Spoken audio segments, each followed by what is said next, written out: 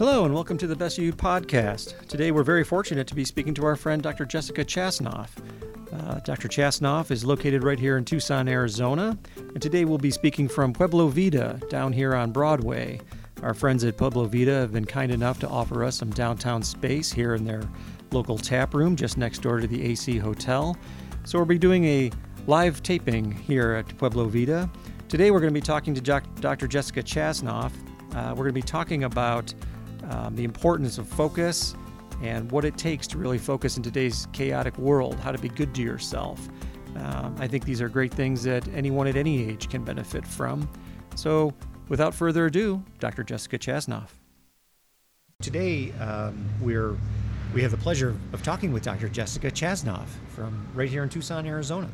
And, this podcast, The Best You that we're doing today, we're very lucky. We tried to get a downtown location to try to make it easier for some of our guests down here in Tucson. And we searched around. We asked we really wanted to support local business and local people in Tucson. And Pueblo Vida Brewing right here down on Broadway next to the new AC Hotel has been gracious enough, and they've allowed us to come here today, on a Friday and set up kind of just as they open, have a nice quiet corner.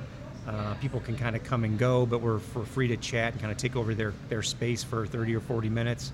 And the people of Pueblo Vida have just been really accommodating and so nice to us. So we're really fortunate, and we're able to then get you here easily, right? Absolutely, super cool. So I know a lot of the people tuning in aren't necessarily going to know you by name necessarily, unless they do. But let's tell us a little bit about yourself and kind of your background. I know a little bit about you, but I know some of the people listening may not. So just give a little brief history of Dr. Jessica Chat. Well,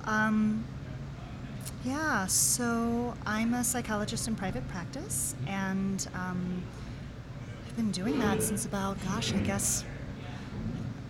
2002 is when I went out, and I think not private practice till 2004, 2005. What is time, right? I mean, yeah, 4 or 5. I don't know. Anyway, and my focus is really being with people, and in a way where I get to help them explore who they are at their core, what their essence is, and what are the things that get in the way of being that, and how we can look together.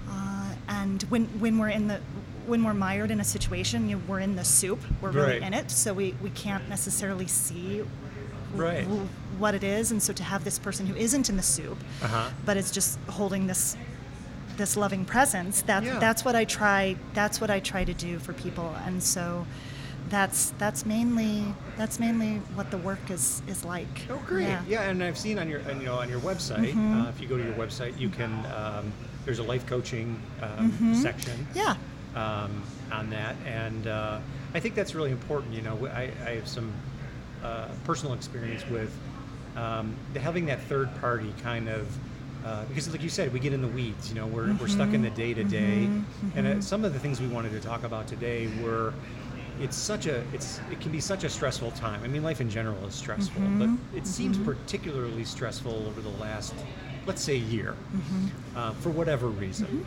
And it just seems that there's so much going on, and this, one of the things we wanted to talk about today, hopefully we'll get time to talk about everything, but we'll of course have you back if we don't. But we wanted to kind of explore a little bit about the real practical nature of how to kind of reconnect with those things that are important to you, and how to really kind of recenter yourself. That we hear so much today about mindfulness, and as I was saying earlier, before we started the show, we were kind of chit-chatting about, that word mindfulness has become kind of the new executive stress ball. Yeah. Like, before you didn't hear about it. Now every company and organization has some mindfulness coach or process or aspect of their wellness plan. And you can Google it. Now there's 6,000 articles on mindfulness. And a lot of it, it's kind of like anything, I guess. There's things rooted in research and things that we know to be to be true and to work, and then there's a lot of things that maybe aren't. And so what I really wanted to explore today was a little bit about what are the practical things. If I'm driving home on a Friday and I'm stressed out, and we talked a little bit about the raisin test, and you can't always just stop and be completely mindful of everything you're eating or everything you're thinking. But what is someone really looking for today to try to help them just reconnect with those parts of themselves that are really important? Again, trying to be that best version of themselves. So the first part of that, I think, is I'm going to come back to what you were talking about being out of center. Okay. And so the first piece is the awareness that we're out of center. We've really become human doings instead of human beings. And we are moving from thing to thing so fast. I saw some research a while ago, which I imagine that it's changed at this point even, but that the average person, if a web page takes longer than 2 seconds to load, they've moved on. Yeah, 2 seconds, 2 right? seconds. It has to go to space and back, but I don't have time. Yes. And I also heard something that the average attention span of a human being, and frankly, I'm not sure if this is human beings in general or Westerners, but it was 12 seconds, I think, back in the 90s, and a goldfish was 9, and now a human's is 8. And so we're moving from thing to thing. Our attention is constantly moving. It's hard to stay on things. We're in a world of technology that's moving very fast. And so I think the first thing that we can do in the moment that we notice that we're stressed is to be able to say, I'm stressed. I'm out of center. Right. So there's something going on. Okay. And so then the process then becomes being able to get back in to center. Now, at this point, not necessarily keep dropping research this and research that, right. but there is this piece that is really important, which has come through some of the newer research on neuroscience and just what's happening to our brain. You hook somebody up to all the electrodes, and you have them think about a stressful event that has already happened, perhaps, and the brain, the neurons are firing as if it's actually happening. Really? Yeah. The actual. You just relive it. That's exactly right. Now, this, of course, is part of the trauma model, right? That the reason why people who have post-traumatic stress just keeps reoccurring. That's exactly right, and that is truly what is happening in the brain. Is that everything is really happening in the brain, even if it's not happening in the world. Wow. So that's when you talk about like beating yourself up and you keep rehashing the past, and why do people have these grudges and they hold on to all of that negativity, or not even negativity, just these things that happen, or regrets, or things I should have done, or what ifs. Absolutely. And so in this moment when we're trying to come back to center, it might be a lovely thing to say to oneself, the thoughts that I'm going to have about this, the thoughts that I'm having, the things that are making me stressed, as I'm thinking about them, my body thinks they're actually happening. So you can trick yourself into just Absolutely. Reliving it. It's one big trick over and over again, right? So what we want to do is re-trick ourselves to at least to understand that that's not physically happening. Yeah, we actually... And be able to kind of look at it a little bit more objectively and say, this happened, and how do I go from here to here? Right, or it hasn't happened yet, so it's not happening now, so I don't have to, right? Yeah. So to come back in the moment... Really, the only thing that we can do is work with our thoughts. It's really the only thing that we can do. Okay. The problem, even though all of us want it to be the problem is not the external. The external's going to happen. The external's always going to happen. There's always going to be something that's happening that creates stress. Yeah, that's life, right? That's life. Human nature. That's exactly right. That's what's going to happen in this world, right? And so the way that we can work with it is to say, well, I can only work with myself. Yeah, right? exactly. So I think that the fastest thing, really, I mean, it can be like that. It doesn't have to take much time. Is to be able to cultivate the awareness that okay, something, I don't feel good. Something doesn't feel right. Okay, if someone is someone that actually feels that in their body, great. Notice where it is. If it's rumination, thoughts just turning and turning, whatever. Just this realization that something feels uncomfortable, right? So that awareness is a first piece, and it can be a quick piece. And again, this is something we're being rather than something we're doing. And do you think people need, like for myself, I need to practice that self-awareness, because I have 2 teenage girls, and we've developed something in my house where if I'm getting too agitated, as it will happen with 2 teenage girls. Yes, if stuff is happening, my entire family now knows to look at me and say, all they have to say is "Dad, 5," which internally means, "Dad, you need to take 5 minutes." Nice. So we came up with this little code word for my family.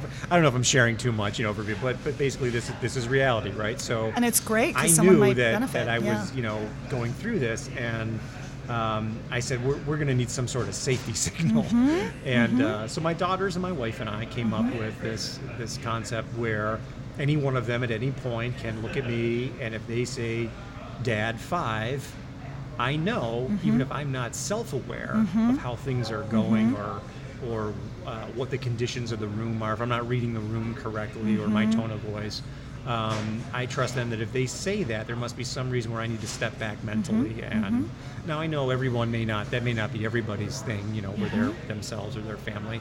But I'm guessing it's kind of hard for people. I know it's hard for me. It's hard to actually, when you're in that moment, that stressful moment, or you're ruminating on the past and what ifs and those kinds of things. It's really hard to just stop and say, wait a minute, and just collect, just for 30 seconds, anything, just to stop for a second and collect yourself. And I find that even like with work or with staff, things, or with friends, it's just that ability for them to kind of just take stock for that 30 seconds. And I don't know how you teach that. Yeah. I don't know how you communicate that to others. Well, you're right. It is a practice. It's something that we do have to cultivate. The reason why we can't do it in the moment is because we've become emotionally flooded. And when we become emotionally flooded, the frontal lobe shuts off. Okay. And the frontal lobe is responsible for executive functioning. Yeah. It's responsible for plan. There it is, right? It is, right? We do a lot of work with the frontal lobe. Yeah, right? Yeah, you do. So basically, when we get emotionally flooded, that part that is technically the one that's like, whoa there. Let's just take a little minute, right? That is it's been disconnected, and we become all nervous system. We become all fight or flight. And like a teenager, right? Yeah. Their frontal lobes don't develop till like 25. Well, that's why they're saying adolescence now goes till 25. Yeah. I mean, so. I keep reminding my wife of that. They don't have a frontal lobe, honey. They don't have a frontal lobe. Yeah, their brains aren't complete yet. Yeah, they're not hardwired yet. And at the same time, right? Here we are, these adults that have the same problem, yeah, right? Our brains I'm 47. are complete, right? Mine's wired, and I still have the same problem. Yeah. So really, truly, what happens is more aptly we become knuckle draggers. Yeah. We become these. But before we were able to be like, oh. Yeah, I see. This could be a better way, right? Right. So that is, to answer your question, why we have a hard time doing that in the moment, because the part of the brain that does that is it's not wired up. What's wired up is the fight or flight. What's wired up is the part that says you need to kill or be killed right now.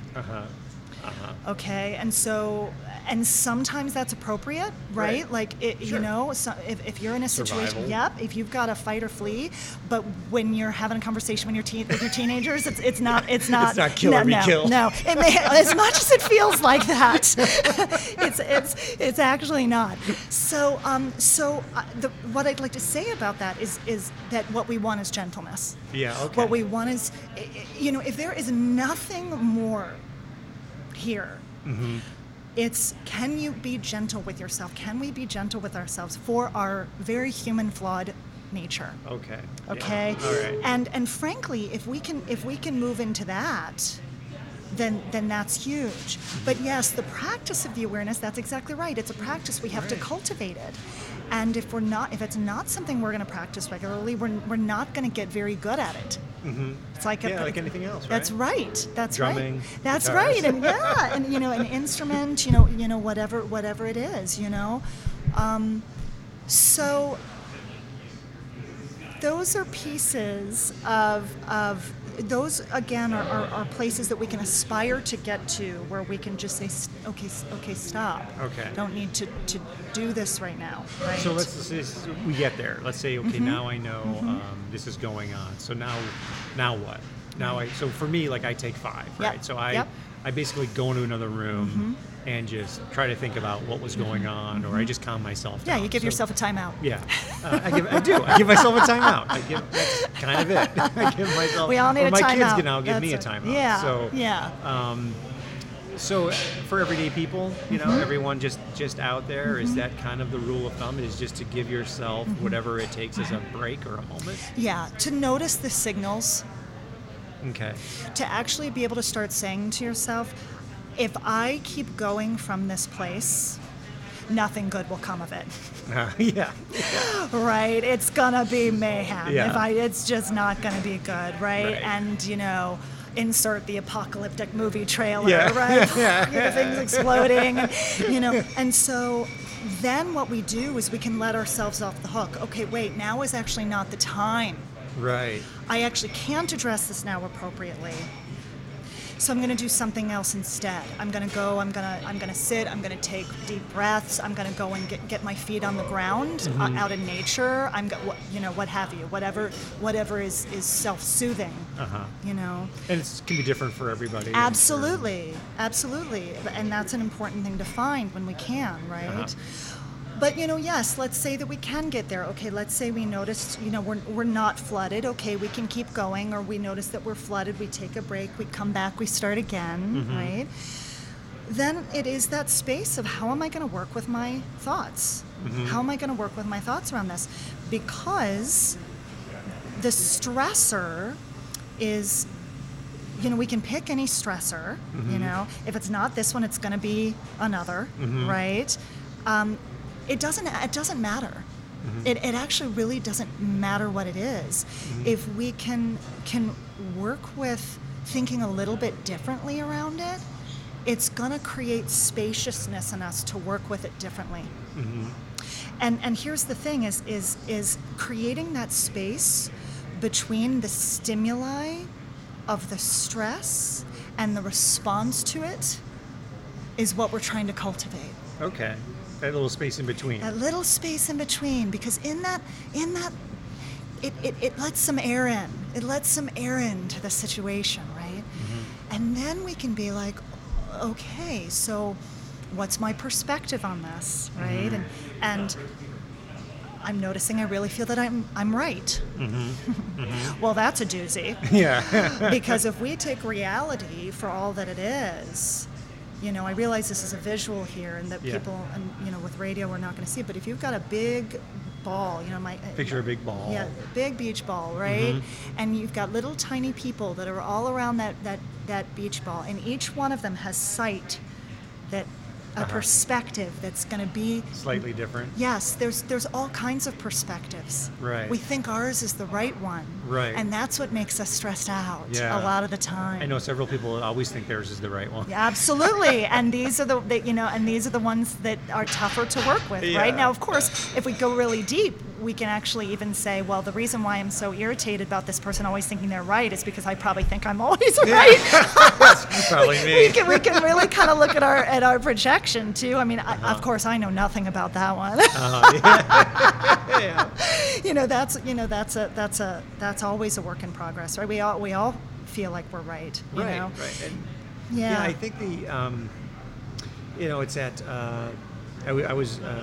I was given a book recently called Anger, and it's related to Buddhist teachings, not and it's not necessarily a religious or that sort of bent, but it has some good thoughts in it in terms of, when you're trying to, let's say you're kind of in an argumentative state and you're trying to address it with somebody, your real job, I'll use myself as an example. So if I'm having an issue, with my teenager, their anger just might be because they're in pain, and my job is to try to figure out how I help them out of pain. And it's beautiful. It's tough to do, though. It's because I'm angry too. That's right. You bring your own pain. Yeah, and so I like that concept, though, that my role, let's say as a human being or as a person, my role is to help others out of pain. And so, because there's so much pain in the world, and it can be, it can be suffering, it can be agitation, things build up over time. But whatever's going on with that person, why they're lashing out, to kind of defuse like an angry situation, particular to anger, is just to try to see why that person is in pain. And try to alleviate it. Not always easy, But I love that. I think that is one of the most beautiful teachings there is. And yes, regardless of it being Buddhist, it's practical. One doesn't need to bring the religious or spiritual bent to it. It's practical. And so really what's happening is when someone is angry and they're lashing out, it's a call for love. It's actually a call for love. It's hard for us to see it as that because we feel like we're being attacked. Right. But if we can look underneath that, we can see that this person is needing something, right? Yeah. And how can we respond to them from that place, which is actually this higher self place rather than what I call the ego place, the place that's like, we're getting angry and I'm right and you're wrong, that stuff that we all do as human beings. But to actually get underneath that and to be able to see the essence of it, which is, I'm in pain, I'm calling for love, and I'm actually, you actually have this opportunity to give it to me if you can move out of the space that you're in of anger, right, and the injustice or whatever. I think that's brilliant, and I think that those are really key to being able to diffuse whatever kind of stressful situation that involves other people.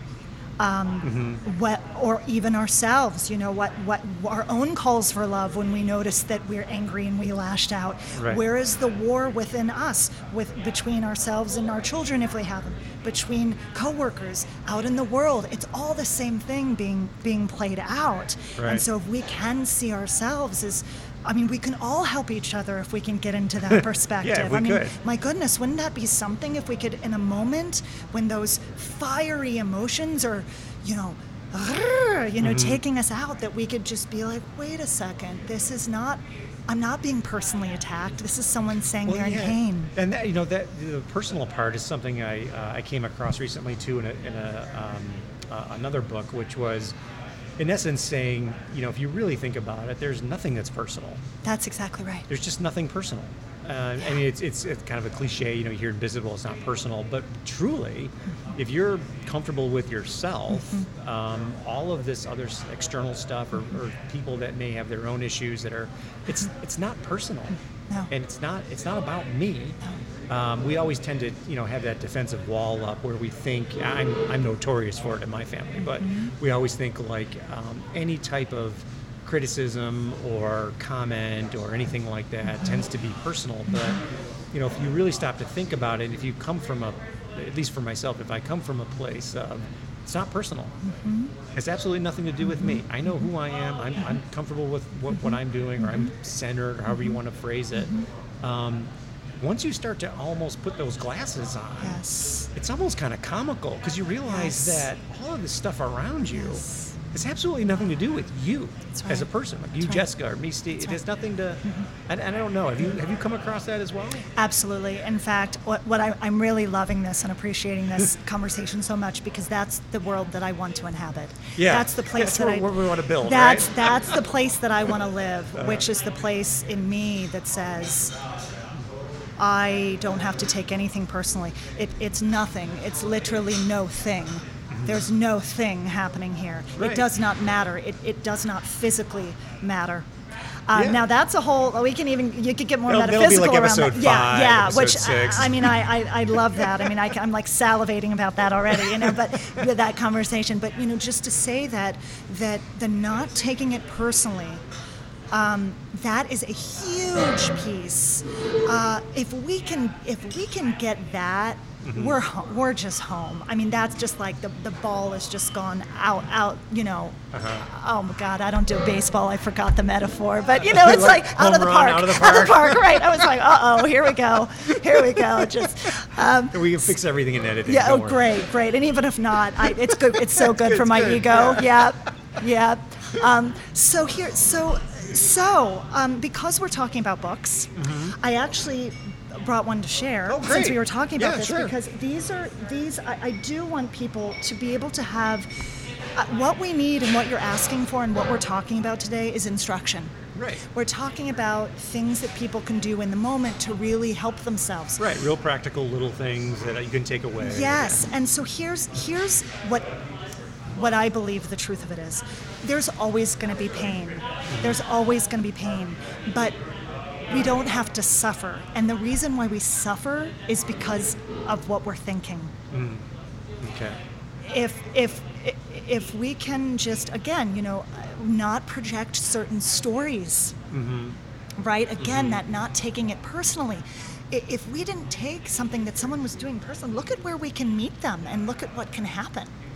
Right? And if we meet ourselves with that's brilliant. And so what I have found is that those kinds of books that you're talking about, and the books that I too I'm really so grateful to see out there, are the ones that give us instruction on how to do that. Okay. And that to me is true mindfulness. Okay. Mindfulness to me is, don't get me wrong, I think it's really wonderful to sit and have mindfulness of sound and hear what's going on, or mindfulness of whatever the senses are, what we're tasting, what we're, that whatever's happening. But to me, mindfulness is being very mindful of what our thought process is, because everything else is led by our thought process. Okay. Everything is led by our thought process. And so one of the books that I've been reading that I've brought is actually by a woman named Jan Fraser, and she is also a poet. And so what I love about her work is that it's just like a lullaby to read because of the way that, because of her wordsmithery, if I may, right? Yeah. And so this is actually I think her second book. Her first book is an amazing book called When Fear Falls Away. And that is actually her personal story of a sudden awakening where she woke up to the reality of the world, which again can be another podcast. We can talk about that too. That would be super awesome. So don't worry, you'll be on again. But this book is called The Freedom of Being at Ease with What Is. Okay. And so the best, if there is, again, I kind of keep saying, I realize this is the second time, maybe not even the second time, maybe I've said it more. If there was one thing that I could say, there would be instruction, it's this. Or if there's one thing, it's that. Yes, the gentleness, yes, the having the awareness. But really it's also about being okay with what's happening in the moment, even if it doesn't feel okay, because it's what's happening. Right, it is now. It is now, and now is all there is. That's true. Now we could get all metaphysical. So we're talking about, the past is gone, and people ruminate about the past, and the future hasn't happened. So truly, the only minute is like we're just sitting here. This is all that's happening right now. That's it. Yeah. Now, because of how we live in the world and our conditioning, we can only bring past experience into the present, which is what we think the present is happening based on the past, right? And then we get worried about what the future is going to be because of what happened in the past, right? And so this episode's not about string theory. No, right, no. So nor do I really get that. Yeah, no. But I will say that if we are able to just be in the moment with what's happening, including being able to say, wow, I'm so stressed right now. I'm so stressed right now. And you know what? I'm going to sit here and be stressed. I'm not going to take 5. I'm going to, whatever's whatever happening, it is, yeah. that it's like, all right, well, that's what's happening. And that we don't have to flog ourselves for that either, right? And so what I love about this book is she really takes you through in these really wonderful little chapters about how to do this, how to really orient to life in a way that's like, okay, this is happening. How do I work with what's happening? Mm-hmm. Any one of us could have a laundry list right now of all the things that we wish weren't happening. Right. And what's so amazing about people in the world is that the very things that I wish weren't happening, there's somebody else who could be sitting across from me that's super chuffed that those things are happening, right? Yeah, right. And none of us are wrong. Right. And so it's really about just how can I work with being with what is and finding the gentleness and the sweetness in that, mm-hmm. and just surrendering to that, really. I agree, and we'll put links to the book and everything when we post this up. We mentioned a little bit about technology, mm-hmm. and I didn't really notice this until I had kids, and I really watched my children interact. Mm-hmm. I mean, they grew up with devices pretty much in their hand. Yeah. And it's a fascinating thing because I tend to personally think, this is my own opinions, I just tend to personally think that humans just, we have so much high-powered technology, mm-hmm. but as human beings, we really haven't caught up mm-hmm. mentally or emotionally mm-hmm. to the power that instills, or what happens mm-hmm. when you can have instant gratification and instant notification mm-hmm. and instant connection with 10 of your friends across, the state. Mm-hmm. And if you're angry, you can just send off, a tweet or a text or, we've seen that happen mm-hmm. in various forms. But mm-hmm. it just strikes me as, like when we're talking about authors like this, or books, or thinking about how to center ourselves, the thing that I always worry about is that I think, as a 47-year-old, mm-hmm. I can grasp that. I grew up, we didn't have computers, mm-hmm. we had Atari, we had, things, but we weren't instantly connected to anybody. We didn't have 24-hour news cycles, you had 3 channels, that kind of thing. Yeah. And I'm not reminiscing or nostalgic for the old days. Mm-hmm. I think technology is going to continue, and mm-hmm. it's going to be part of the human experience. Mm-hmm. But I wrestle with how do we, our sometimes our part of our primitive brain and mm-hmm. The way our brains are wired mm-hmm. is not necessarily conducive mm-hmm. to how we're receiving and accepting information mm-hmm. and how that's helping us form opinions mm-hmm. and ideas and dealing. I mean, you can be completely peaceful, log on to Twitter and be, ticked off in 20 seconds. Absolutely. And less. And that's not going to go away, Mm-hmm. I just wonder how do we start to have people really realize that just because it's there, mm-hmm. There's an intrinsic power in those, mm-hmm. like in a Twitter or mm-hmm. in a text mm-hmm. that wasn't there. Mm-hmm. People aren't adept to dealing with. Right. With that, right. And I can pick up a book or I can talk to my kids, mm-hmm. but I don't know that a 25-year-old person's going to pick up a book necessarily because they've in this world of, well, this is how I'm connected. I have to check this every 30 seconds, and I just don't know what that's doing mm-hmm. cognitively to folks. Yeah, well, that's an interesting one, isn't it? Right? Yeah, I'm sure a whole separate podcast. And we can certainly go there. Absolutely. I think that's wonderful to talk about. I mean, it's interesting. It's like 25-year-olds. I mean, the death of the doorbell is because of the millennials, Yeah. Bless them, I were at a party the other night, and so my 15-year-old at a party, and all the parents now, they don't come to the door. They just pull up a parking lot, like a valet. That's right. And all these kids' phones go off. That's right. Everyone lights up, and all my mom's here. Yeah. My mom's here. No one gets out. No one says hello. I didn't meet any parents. They all just left in cars. Right. I don't know where they went. That's right. God forbid a doorbell goes off. It's going to be terror. Yeah. What the hell is that? Yeah. So I mean, yes. So on one hand, we want to honor that all this technology is amazing, right? Mm-hmm. And we also don't want to lose the connection, the true connectivity that isn't about the fact that you can reach however many people mm-hmm. with a Facebook or Twitter or Instagram post, okay? And so I think that really, truly, it's a reminder that we're in this world, in this world of technology, but that doesn't mean we have to be of it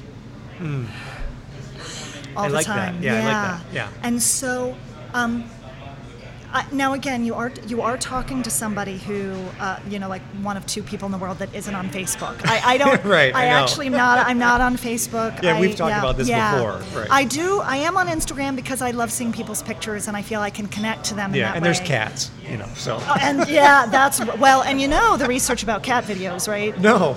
They're good for you. Are they? They are, yeah. Because my wife adores them. Her whole Instagram feed is nothing but cats.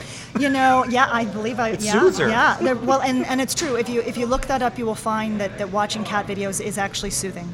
It's good. She's going to be so happy. Well, and what's hilarious about that is, despite the fact that cats are always plotting our death as humans, that it would be soothing, right? Okay, let that be soothing. But really, if you knew what was going on in their head as they communicate to the mothership,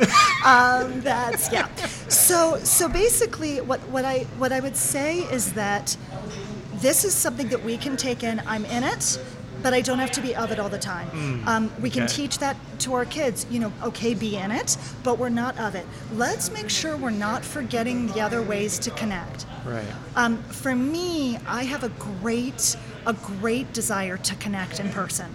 That's my jam. That's it's this kind of one-on-one talking, looking eye to eye. Yes, that's just my fave. And so I don't. I can appreciate it.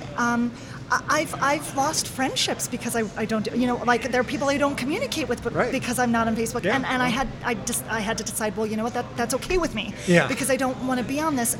And the other thing about the social media and all the technology is, we might be going onto it to see something that we want to see or to post something we want to post, but then we're bombarded by things we don't necessarily want to see. Right. And so guess what? Where we're at again? We're at stress. Right. We're at stress again. It's like a constant echo chamber of stress and chaos. Yes. Yeah. I think chaos is a great word for it. And so I think that what is really important is, again, if we look at everything as a practice, we can see that, okay, I can be part of this technological world. I can get into that, but then I'm also going to make sure that I'm taking time to, use a word that we all use nowadays, to unplug from it, right? Right.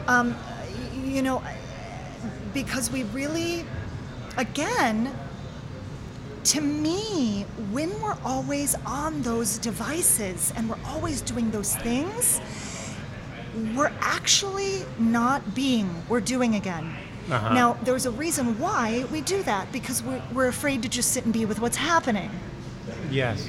Okay, so how many people, and this has happened to me, okay, I don't want to sit here with what's happening in the moment, this few minutes of something, or this minute of something, or this 15 seconds of something, so I'm going to see if, I'm going to see, what so-and-so posted on whatever, And so if we're looking at it as both a beautiful thing to have, and also something that needs to be stepped out of with regularity. Right. I think we can keep our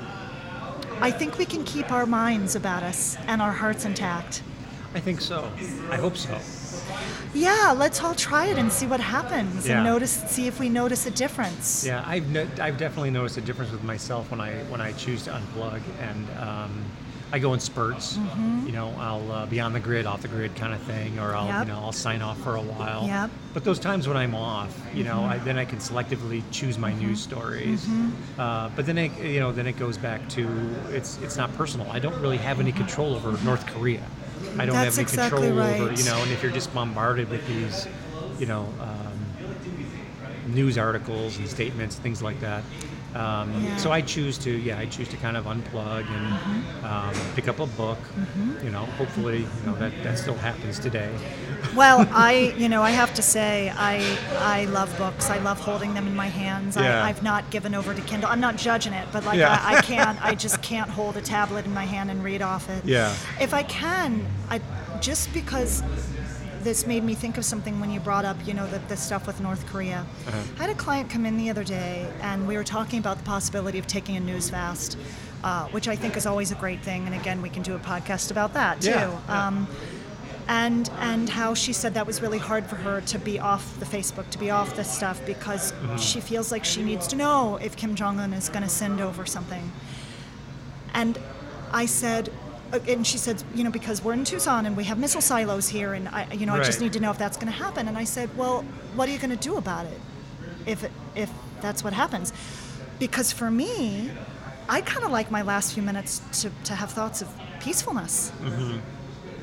Right. And we can't, again, well, guess what? If that's what's happening, that's what is in that moment, and where you're going to go with your mind on that. And so that, I think, is another thing. There is this perpetual, it is a perpetual motion machine, the social media. And it also is, it's set up this way that it's very hard for people to get off. It is. It's totally addictive. Well, and you can't, I found this out recently, you can't just deactivate your Instagram account anymore. You have to delete it. And they do that because they don't want you to delete it. They want you to be so invested in what you posted that you don't want to lose that, and so you won't delete it. Right. So they don't even give you an opportunity to do that anymore. And it also gives you this false sense of participation, I think. You what it does is set up this, especially I know from my teens, like if they're commenting on Twitter or something like that, they have this, what I consider a false sense that they have some control over the situation. Yes. So if you mean tweet somebody, and somebody sends out an article and you criticize it, you're not really controlling the situation. Right. You might be venting. Right. But it gives you this false sense, like I have some sway over the political nature of our, our country of 350 million people. You don't. You don't have any control over what's going on. But it gives you this false, inflated sense, like, I tweeted to a senator, so therefore my voice was heard. Well, I disagree with that. Right. But and I could be wrong, of course. But I don't think we have as much control over that part of the world than we're led to believe we do. Yes, and you're bringing up something so important here. Oh man, I am just digging this so this hard. This may be an hour-long it's great because we only have the room for 30 minutes, Jessica. Okay, yeah. Well, this is the thing. You got to talk her, and So just be like, give me the sign across the neck. Don't worry, Jerry will give you the hug. Right, great. Yeah, okay. Okay. So what I will say is that, just because that is really important what you said about control, this brings us all the way back to being in the car and being agitated, being stressed. The reason why we keep thinking about it, the reason why we keep ruminating on it, the reason why we keep going back into the story and working with it, is because we're trying to get control over it, and we can't. Worry, rumination, stressing out about whatever creates the illusion that we can control a situation that we cannot. Right. We have precious little control of anything, really. Pretty much just ourselves. That's exactly right. And so that's it. That's what we get to work with. Right. That's brilliant. Thank you. Well, thank you. No. It's and I also just want to say, this is a deep practice for me that I move in and out of, and I hardly am there all the time, but I aspire to be. Yeah, that's a great place to leave it. We all aspire to be. Yeah. We I think this was great, and again, we try to set these up so hopefully people tuning in or downloading it or however they're getting the content can kind of just come away with a few nuggets of something worthwhile that they can do, and we're going to do this again. We got a lot of ground to cover. I just feel we're gonna be talking a while. That's great. I love it. I love the talkie. Yeah, and I love the setting. Pueblo Vita downtown. Totally, it's fantastic. They've really come a long way, and they've been so great to us. But we're happy to be here, and we're happy to have everyone here in a central location so we can have more conversations and chat with people like yourself and others. But thanks for coming. A pleasure and an honor. Thank you so much. Have a great day. And you. All right.